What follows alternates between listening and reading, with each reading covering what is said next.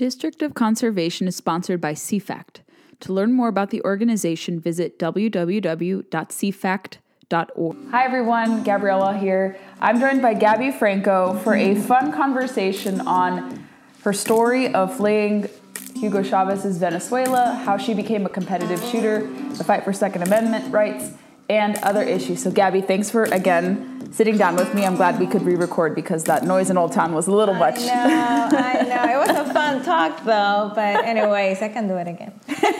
Excellent. Why don't you share with my listeners and also viewers about your background? How were you able to flee Hugo Chavez's Venezuela?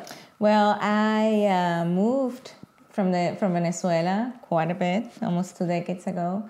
And it was a very eye-opening for me and a realization of what things matter. You know, I was Olympic hope for Athens 2004. Mm-hmm. At that point, I had already won 3 gold medals in Brazil. I was going a very good, path to earn my spot in the Olympic Games. And then came to the realization that freedoms and the new president, Hugo Chavez, was imposing these rules, these new laws, and his ideas were against what I believe was going to contribute to my success and the success of the country as a whole, right? Because at the end of the day, we are like an ecosystem, mm-hmm. And I saw him live expropriating businesses. Just because he wanted to, for no absolutely reason. He will go out and he would say, who owns that business? Or what is that, a jewelry? Oh, they have too much money. Expropriate that business. And, as a young person, I was just a teenager. Mm-hmm. I even thought that was outrageous. What happened if it was me? What happened if it was my parents, my friends, family member? It didn't matter. And I had the opportunity to come. I have somebody who back then was my boyfriend. And he told me to come by and all that stuff. To make the long story short, in a book fair in Miami, which there are billions of people go to that book fair, there was a girl there that almost stumbled each other. And it happened to be that she went with me to the Olympic Games in Sydney 2000. Wow. I mean, out of God sent, literally. And then she gave me the information for her lawyer, and she said, yes, I applied for an extraordinary ability visa, which is for my sport, with athletes can apply for the visa. And I applied for that, and in a year, I got my green card. It's amazing. It seems like easy for most people, say a year, but still were 365 days of being scared, not knowing what was going to happen, right. Not knowing if I was going to stay, not knowing if they were going to deny my application or not. It was one of those things. But at the same time, gave me the satisfaction that, or I'd say confirmation that doing your best, no matter what, and everything you do, sooner or later, would benefit you and everybody around you. So being an athlete and dedicated my soul, my everything to the sport, and turned out to be that was my plaza to go to the Olympic Games and also to be here in the United States. So, yeah. That's amazing. And since you've settled here, you've actually competed in different tournaments and shows. Talk about your experience. What is it on Top Shot and a few other places? So where have you appeared on? And what have you competed in that people would recognize? Well, I've shot USPSA shooting, just pistol, and also have done 3 gun competitions. I've done 2 gun competitions, and I participated on Top Shot. And it's very interesting because at that time I was on season 4 and season 5. But before I applied for season 4, I was a fan, like mm-hmm. you, like most of your viewers, about Top Shot. I watched season 4, Top Shot season 1, Top Shot season 2. And one day my brother said, you should apply for Top Shot. I'm like, are you crazy? No, I'm not going to do that. He kept bugging me. One day, I was scrolling through Facebook, and there was a notification from Top Shot, from the History Channel, and saying, last week to apply for Top Shot. And I'm looking at it, and I'm thinking, what is the worst thing that could happen. Yeah. And not only that, but at that time in my life, I was going through a very rough times. Like rock bottom. There was nothing. Debt, unemployment, divorce. I mean, all at once. Everything happened within 2 weeks, almost. So I was like, you know what?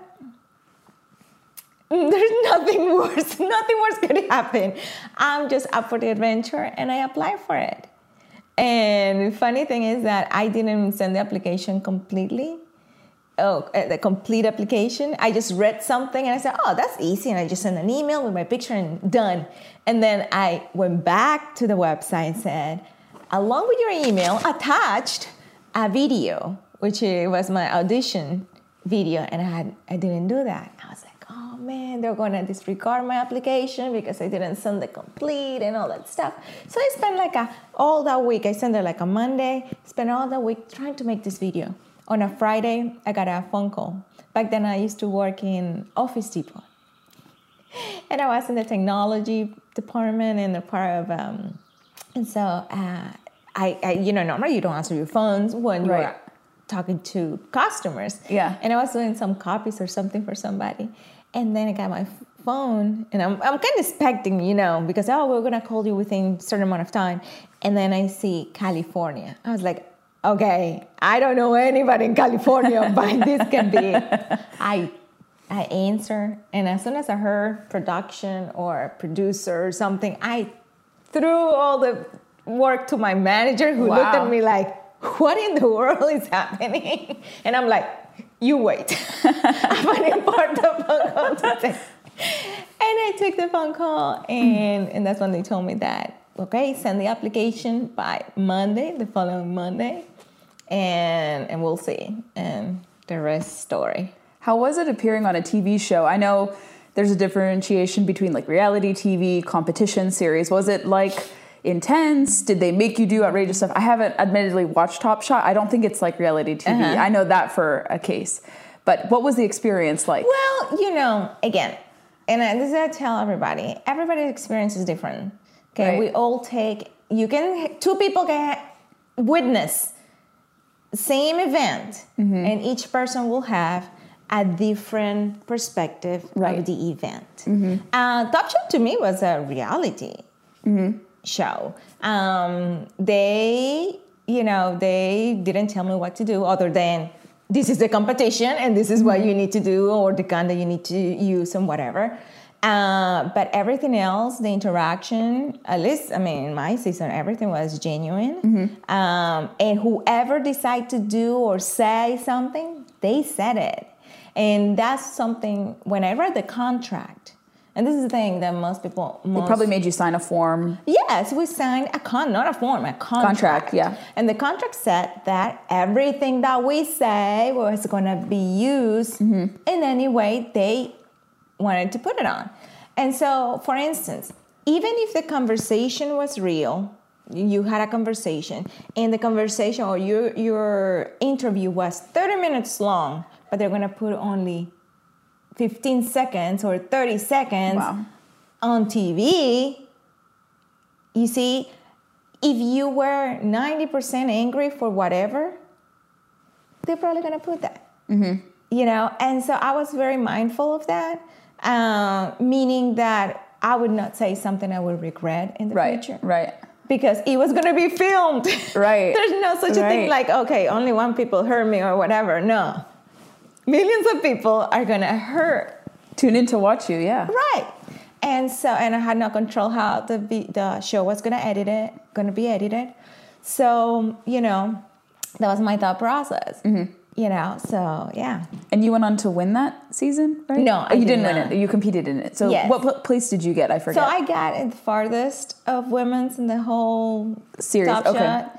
I got up to the individual portion of the competition. Oh, cool. Yeah. Okay. So it was fun. I every time I watch it, I even get goosebumps. The anxiety thing of, oh my God, I almost didn't make that shot. Or it was hard for me because there were shots that were hard for me, things that I never tried in my life, never had shot before. I had to rely on my team members, and the opposite happened sometimes. Like in my first episode, they literally relied on me on shooting the smallest targets because I'm the Olympic shooter. I'm the precision shooter. So, there's pressure on me also. And that's the point where you say, okay, we are a team, even though we're competitors, we're competing with each other, but right now we're a team. And what matters is doing my best so we can all move forward. Yeah. Well, even though you didn't win, it was still a great experience. I can imagine it was very competitive because you get the country's best shooters, and guys, if you're competing against guys, it's probably really tough sometimes to even beat them too. It is, but it was fun. Yeah. I learned a lot about myself, obviously. I learned a lot about TV. It makes me actually appreciate movies, not because of the actor or the actresses or the main characters, but because of the work that is behind scenes. I mean, I cannot tell you how the production, the people who were there, tried to make our lives as comfortable as possible. Really? Oh, yeah. I mean, I'm very thankful because being out of your comfort zone, obviously, being in a place that is not your home, we did not have books, radio, TV, phones. We were not allowed to have so many things. We were not even allowed to be out of, imagine you have to be enclosed between, well, I wouldn't even say imagine. Everybody experienced that already during the pandemic. Yeah. Many people inside their home or around. So they kind of had you all sectioned off. Exactly. But many of the producers and the people working in the production, they were very nice. Some were not as nice as others, but Sure. I understood their purpose per se. But I think it's all about attitude. Right. I think it's all about attitude. I had a different attitude. One, I signed up for it. Okay, nobody forced me to sign up for that for the show. Second of all, the kind of rules were laid out ahead of time. I knew there was a competition, but it also was the thing of everything was going to be filmed, and everything I do was going to could put out there. So I was aware of that, situation. So, I just had I would say a positive attitude into I'm going to get the best out of it. And I did. I mean, I had so much fun that when they called me for season 5, I said, oh yeah, I'm going to be there.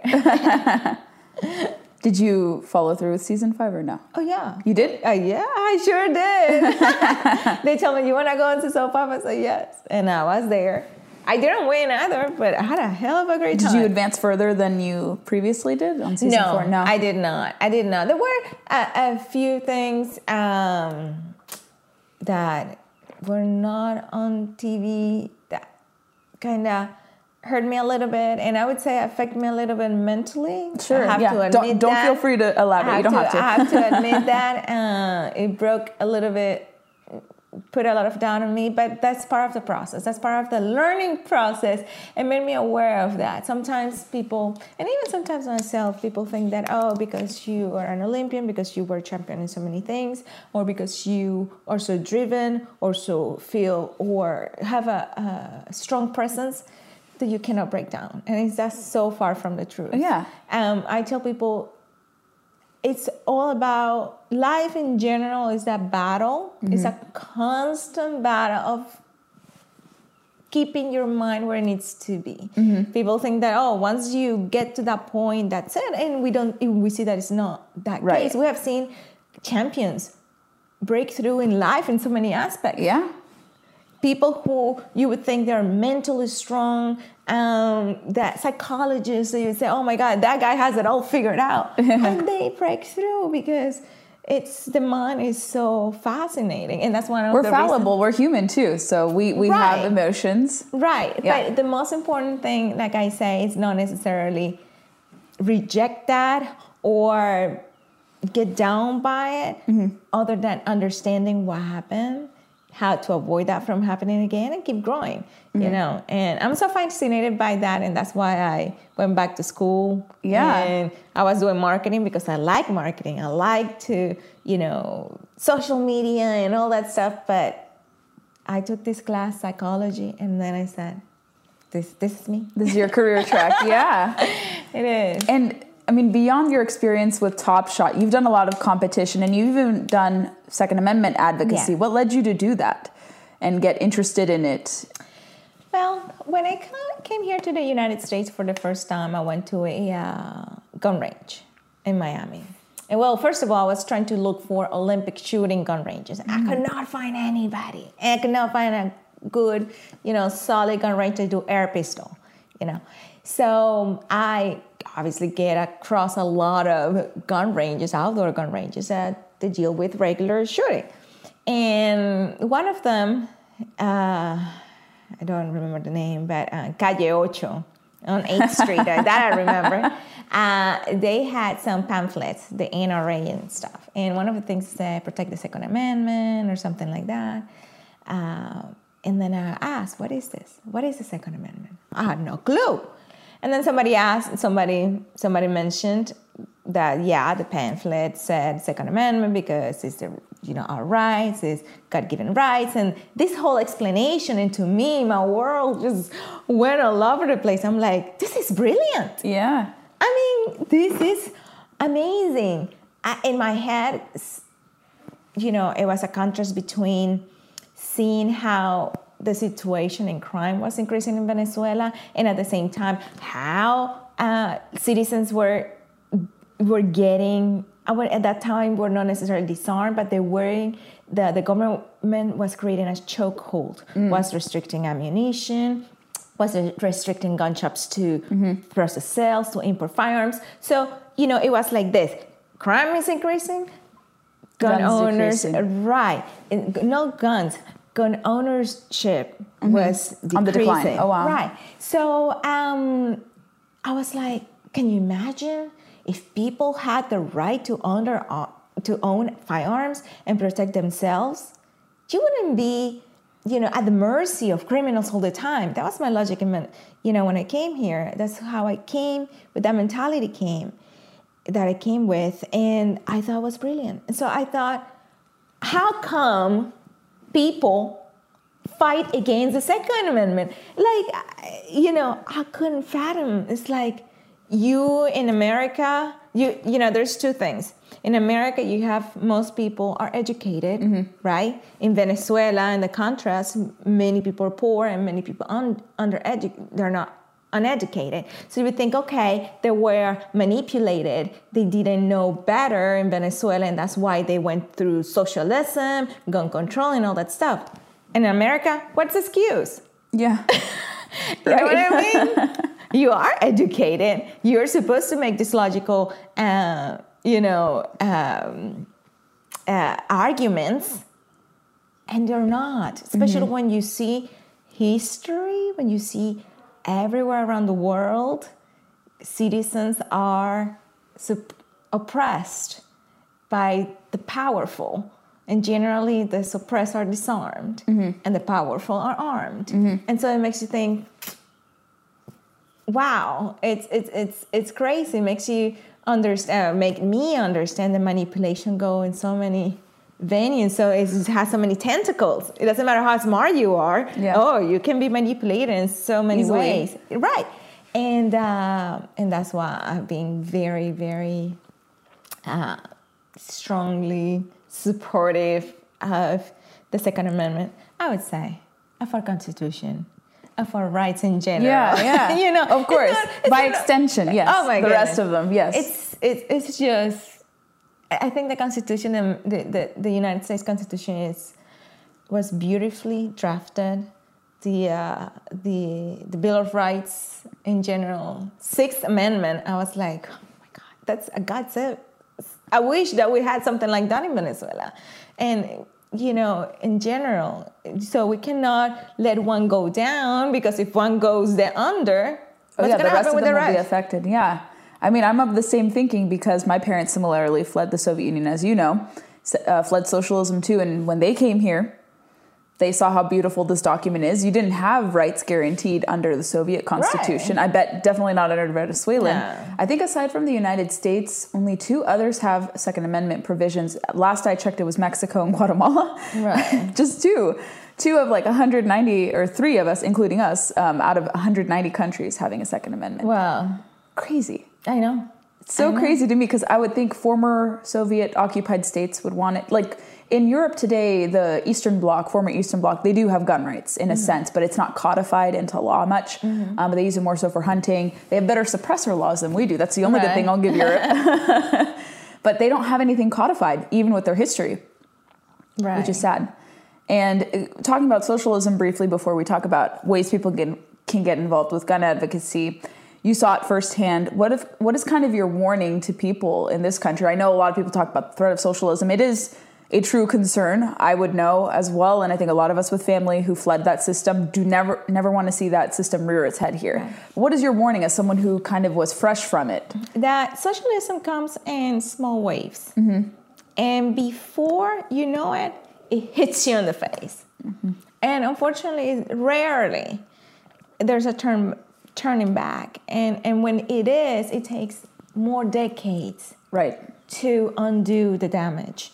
To the young people, I tell them, why would you want a government to have so much power, so much control of what is success for you? People talk a lot about the 1% who are the millionaires and all that stuff. And that's one of the arguments on the socialist. I counteract that argument saying, especially with people who are listening, is that 1% will be the first one who will fly away. They fold easily. Right. It will be the first one who say, okay, bye-bye, Felicia. You guys stick around with your socialism, and you middle class take the burden, because I won't. We have seen it in so many ways, even here within the United States, when so many companies left. Oh, sure, yeah. The automotive companies left in many cities. How are those cities?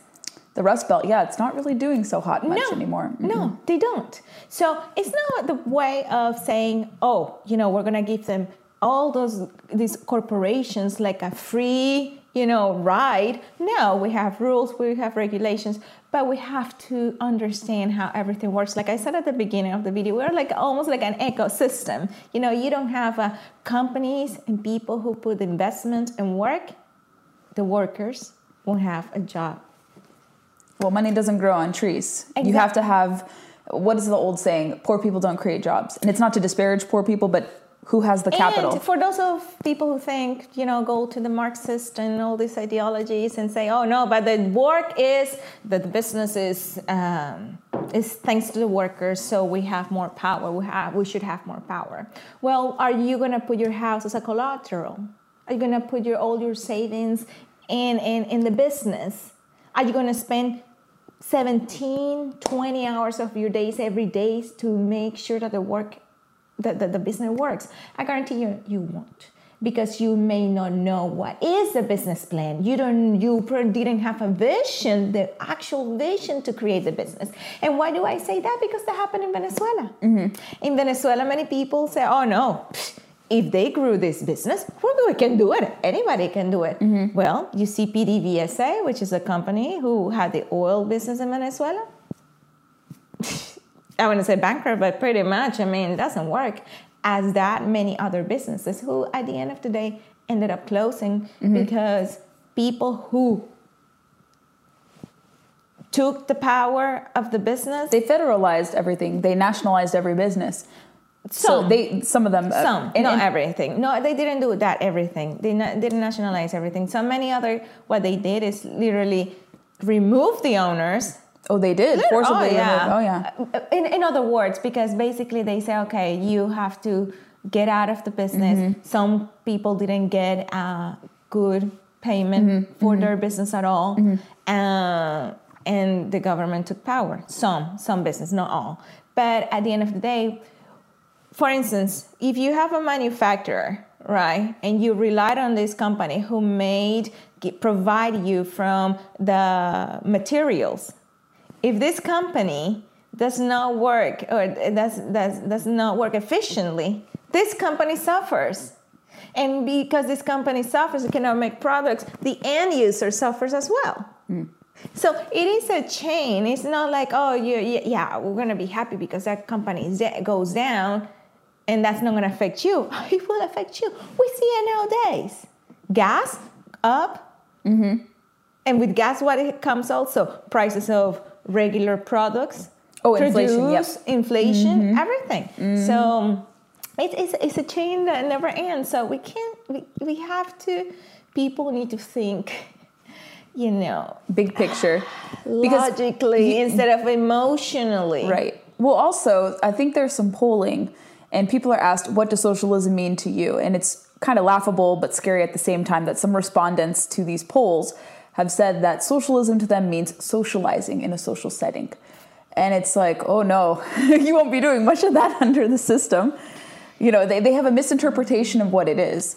And certainly some people, I think, they lump everything they don't like as socialism, which I think is a mistake. But there are clear evidence to examples of what it is. And you do see some politicians definitely embrace. You see Bernie Sanders, the Squad, others. One of the biggest dangers to me about socialism is that it gives, and it's to me, to summarize it in a very...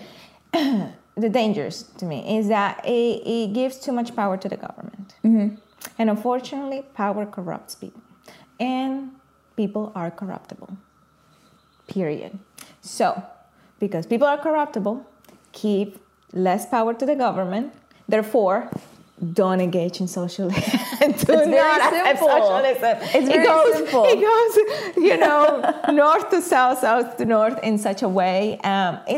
It's proven throughout the world. Yeah, no matter the country, it always ensues with misery and people are not happy. That's why my parents fled the Soviet Union, came here. Right. Why would we come here if they loved socialism? Why would they come here? Sorry, and there are I was born here. and this is a country where you can dream and you can work hard and you can achieve. I'm not going to say I'm proof of it. I'm not a millionaire, but I can tell you something. I am proof that even when you're rock bottom, and here you can push hard and you can get out of it. In many countries you cannot. No, you're stuck. In most countries you cannot. It's very hard to move up socially and even economically in many countries. That's why people pack their belongings, make the trek. Yeah, somehow. They don't go to Venezuela. No. Or Cuba. No. By no measure do they do that. And people, that's essentially the history of the United States. People came here through Ellis Island. My parents came at the height of, before Soviet Union physically collapsed. People are coming now to flee different instances. People from your home country are coming to the United States too. Different waves of immigration now. But people are like, why would I stay in my home country when I can have freedom, better opportunities here in the United States? We have even people fleeing Canada coming here too. No. It's very... So something must be working here, despite, every country has flaws. We're not perfect, but I would say we're better than the rest of the world. There's no comparison. Because, like I'm saying, even with all restrictions, and it's hard. I'm not going to say here in the United States everything is easy. No, it's hard. No. But at the same time, you can have that thing that you can say, okay, I'm willing to do this. This is my dream. I'm going to work for it. And you can achieve it. How many businesses and people who have seen, and we know that they have collapsed to nothing, and then they can build themselves up back again. Mm-hmm. And that's the beauty of it. And that's an opportunity. I want to have that opportunity. You know what I mean? Yeah. I want to have that opportunity. I want to have the opportunity that I can say, you know what, I'm just going to work hard, or, I won't. But the opportunity is there. Well, socialism, what it does is just caps you. Yeah. Right there. It kneecaps you. Yeah, and sets your potential. And that's what, I don't want that for my children. You already had enough of it? Right. Even the start of it. In fact, those who like socialism, why don't they try that with their children? Or people around. Take away their candy. Right. No allowance. Well, I think they like socialism from the lens of the first world. So they have a very warped view of what socialism is. They have it from a place of privilege, I guess, if that's a way that you can say it. They view it from the first world lens. So they think they have this romanticized notion of it. It's everyone's free and equal. You get like caipirinhas, you get like luxury accommodations. No. It's not like that. And you know what? It's funny that you mentioned that everything is equal and all that. Do you know that Hugo Chavez's daughter left after Hugo Chavez died? She was left with $3 billion. Crazy. This is Where does she live now? I don't know. Somewhere. I don't care, but probably not the United States, I hope. I don't know, but $3 billion. That's crazy. So, and that happens all across kleptocracies, yeah. everything. Oh, yeah. So they say socially. Think about Fidel Castro. Oh, was yeah. Fidel Castro living like all the Cubans? Was he being equally like the Cubans? He usurped all the wealth. Was he given, one bag of rice and one can of tuna or in one roll of toilet paper once a month? No. So when people tell me socialism is going to be equal, it's a very narrow way of thinking. It's equal for those who control. Yes. They can all be powerful and rich, but everyone, and there's the other side of equality where everyone, 90 some odd % of the society is going to be equally miserable. And generally speaking, the disparity becomes wider. Oh, absolutely. I saw it in... My dad used to say all the time, he said, everybody is a world. Everybody has different expectations of life, different expectations about work ethics. So socialism never brings people up. Always down. Always brings people down. That's why here they always talk towards, we're going to take more. It's not to make teach the poor how to be successful in themselves. Right. No. It's to always expect someone to take care of them. Bring the middle class down, and they're all in the same playing field. Mm-hmm. So that's the dirty little secret. I think people fail to understand, and they love to say, well, we'll be like Scandinavia. I'm like, Scandinavia, you don't know what economic system they have. They have a mixed economy where they still have private enterprise, but business largely controls it. Right. And they're more homogenous as a society, so you can't really compare us to them. And they still actually, in some metrics, like Denmark and a few of the other countries, are actually better economically than we are, which is very strange given that they have this mixed economy. And they have a social welfare program, but they're not socialist per se, but they're kind of like a hybrid. Right. And so it's like, yeah, you don't really want to cite them. You guys are more so advocating for Cuba or Venezuela. We know that. Like you guys, it's just they don't have a basic understanding of economics. Right. Because what they're pushing is more like what's happening in Central and South America, not what's happening in Scandinavia, because they still have a free market. It's just the free market is co-opted by government more so.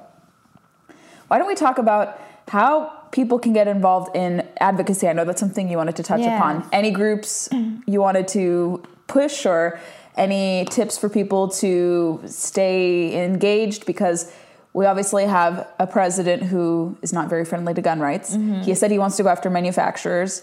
We see different efforts. I don't know how far it'll move in Congress because it's pretty deadlocked, and I think you never know. They could push something, midnight order, something can happen. But what are your tips for people, especially given what we're facing politically? Right. Definitely call your legislators. I know for so many of you, it may seem like it's a waste of time. Do it. To engage and support organizations like the DC Project. There are many gun organizations out there that are very legit that you should support.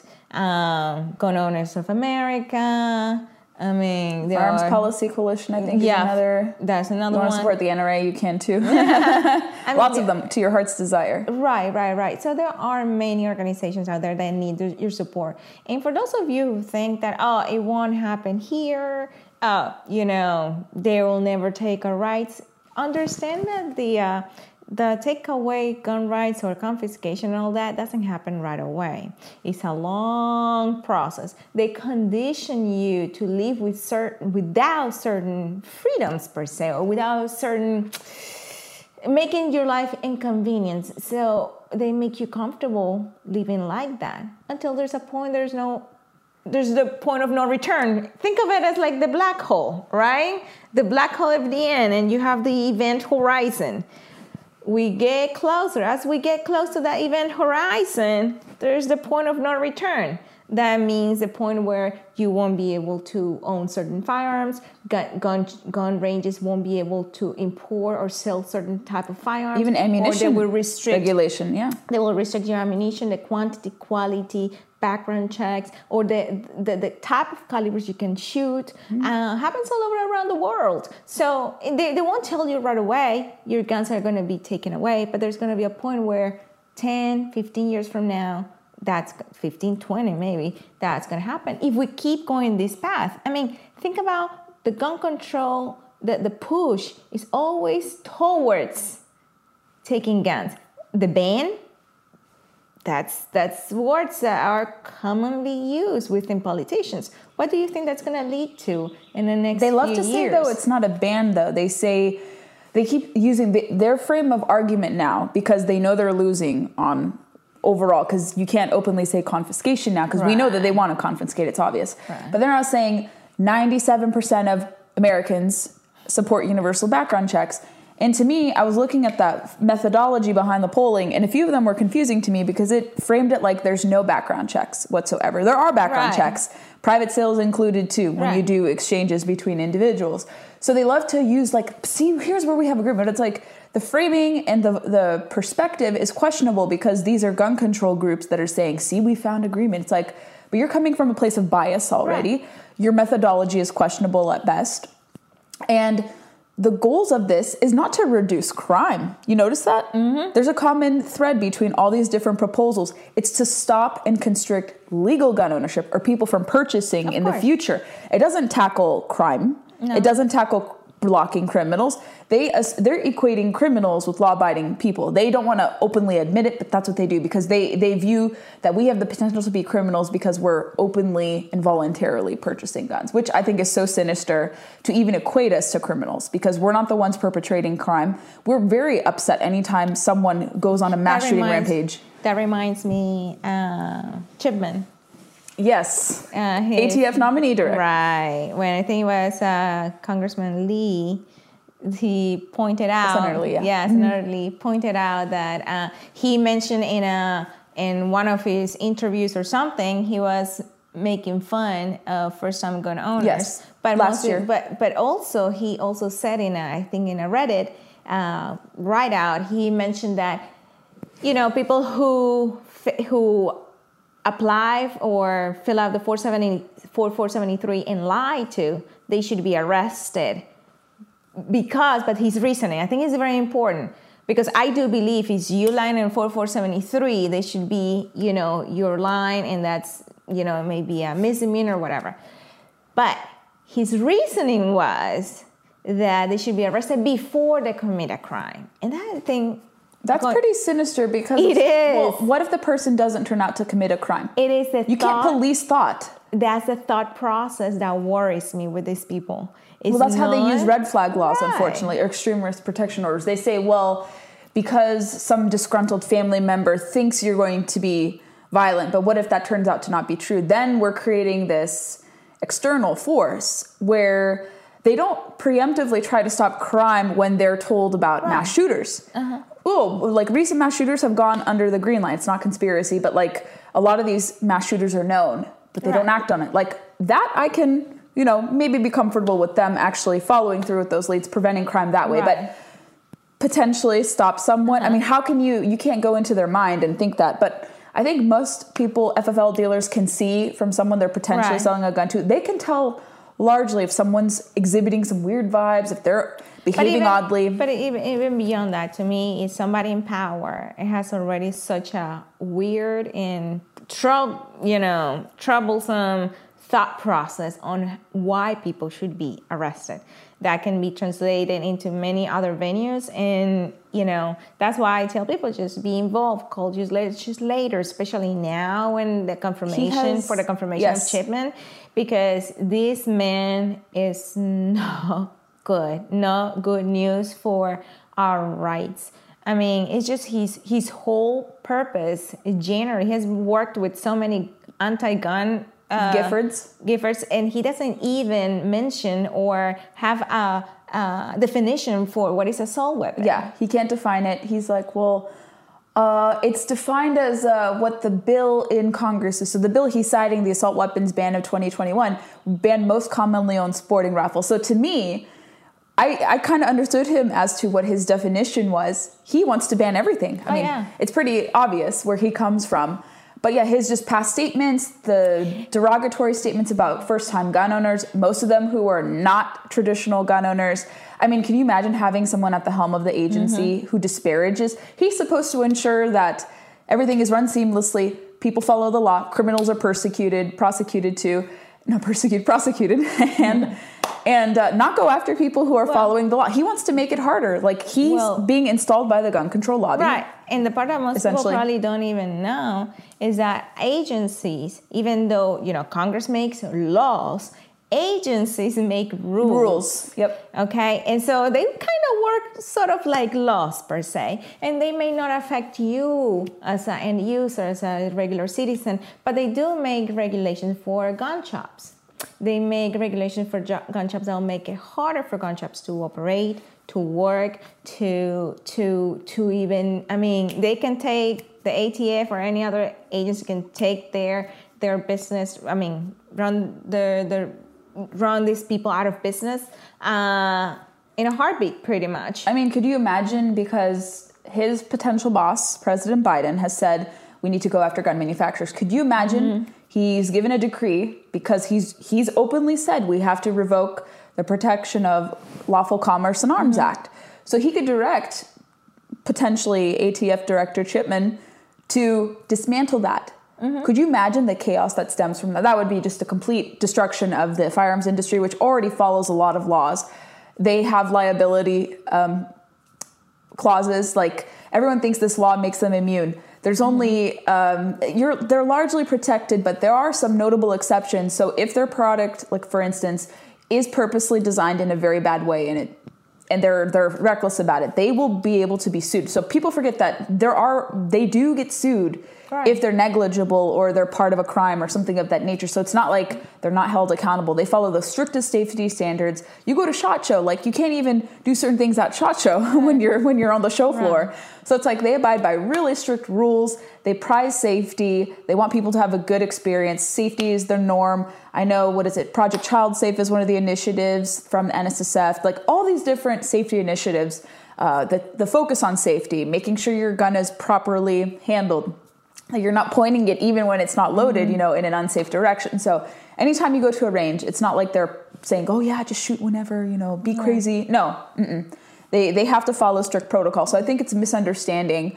But I worry that because the president has different aims, this guy could be executing those different aims by rulemaking. Right. I know that could be seen as like an extreme view of it, but like, what if the immunity is fully removed? What will happen?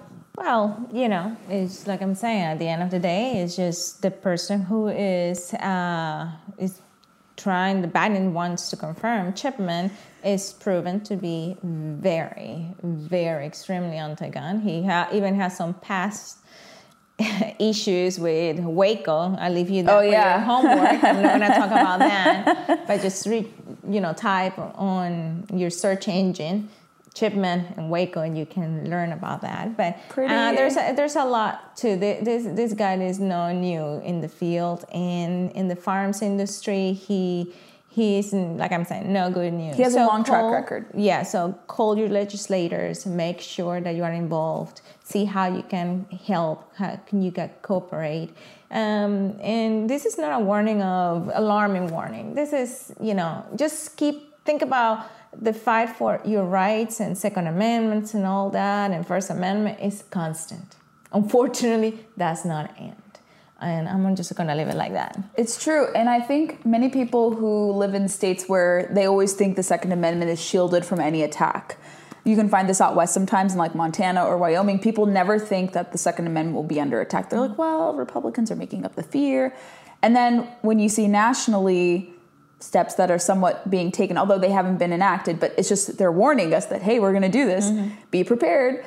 And I come from a state where I think at some point California was pretty friendly to gun rights, but they became increasingly anti-gun. And it's one of the worst states now. You'd think the prospecting history, the frontier type of history behind California, like people wanted to defend themselves, their property, Second Amendment type stuff. And now it's like the example of what you don't want your state or the federal government to become. So people don't think your rights can be taken away. Here in Virginia, we've had some of the best gun laws, at one point even slightly better than Texas, up until recently. But when we had anti-gun lawmakers take over the legislature in 2019, one of the first things they did was restrict how many handguns you could buy a month. Now it's one handgun a month or one handgun every 30 days.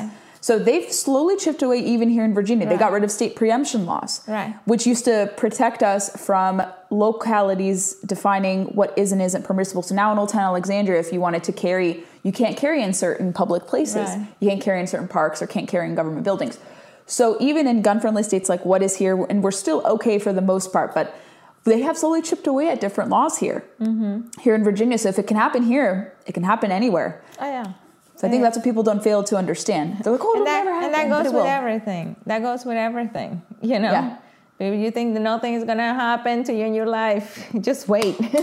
You know, life is like that. Life is a circle. It's a constant battle in keeping yourself safe, keeping yourself fighting for your rights. It's sad to say, but that's a reality. And you decide to live in reality, then you'll join us. And if you don't worry, we'll fight for you too. So exactly. Gabby, where can people follow you, connect with you, follow your tournaments, learn more about your history, your musings? Give links to where everyone can connect with you. Well, you guys can follow me on Facebook. It's Gabby Franco, Top Shot, or Instagram, Twitter, and some other social media is Gabby Franco TS4, or my website, gabbyfranco.com, and that is GABBYFRANCO. Awesome. This has been so much fun. This was our second take. But I actually like how this version came out really well. It's always a pleasure to see you. I'm so glad you're my neighbor, technically. You're not too far. And we're going to do some more stuff. Definitely. But I appreciate your time, especially during this holiday weekend, and you sharing your thoughts. I think you have a great message. People need to listen to people who fled certain societies to know exactly how great they have it here, how wonderful things are, and you really are a clarion kind of voice. So I hope. Thanks for listening to the podcast today. If you have enjoyed the show, make sure you're subscribed on Apple Podcasts or wherever podcasts are played.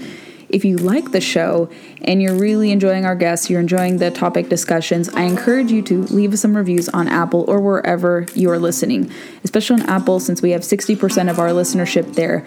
It goes a long way for getting us more notice, for people to discover the podcast, and please feel free to share the podcast if you feel inclined and you like the content.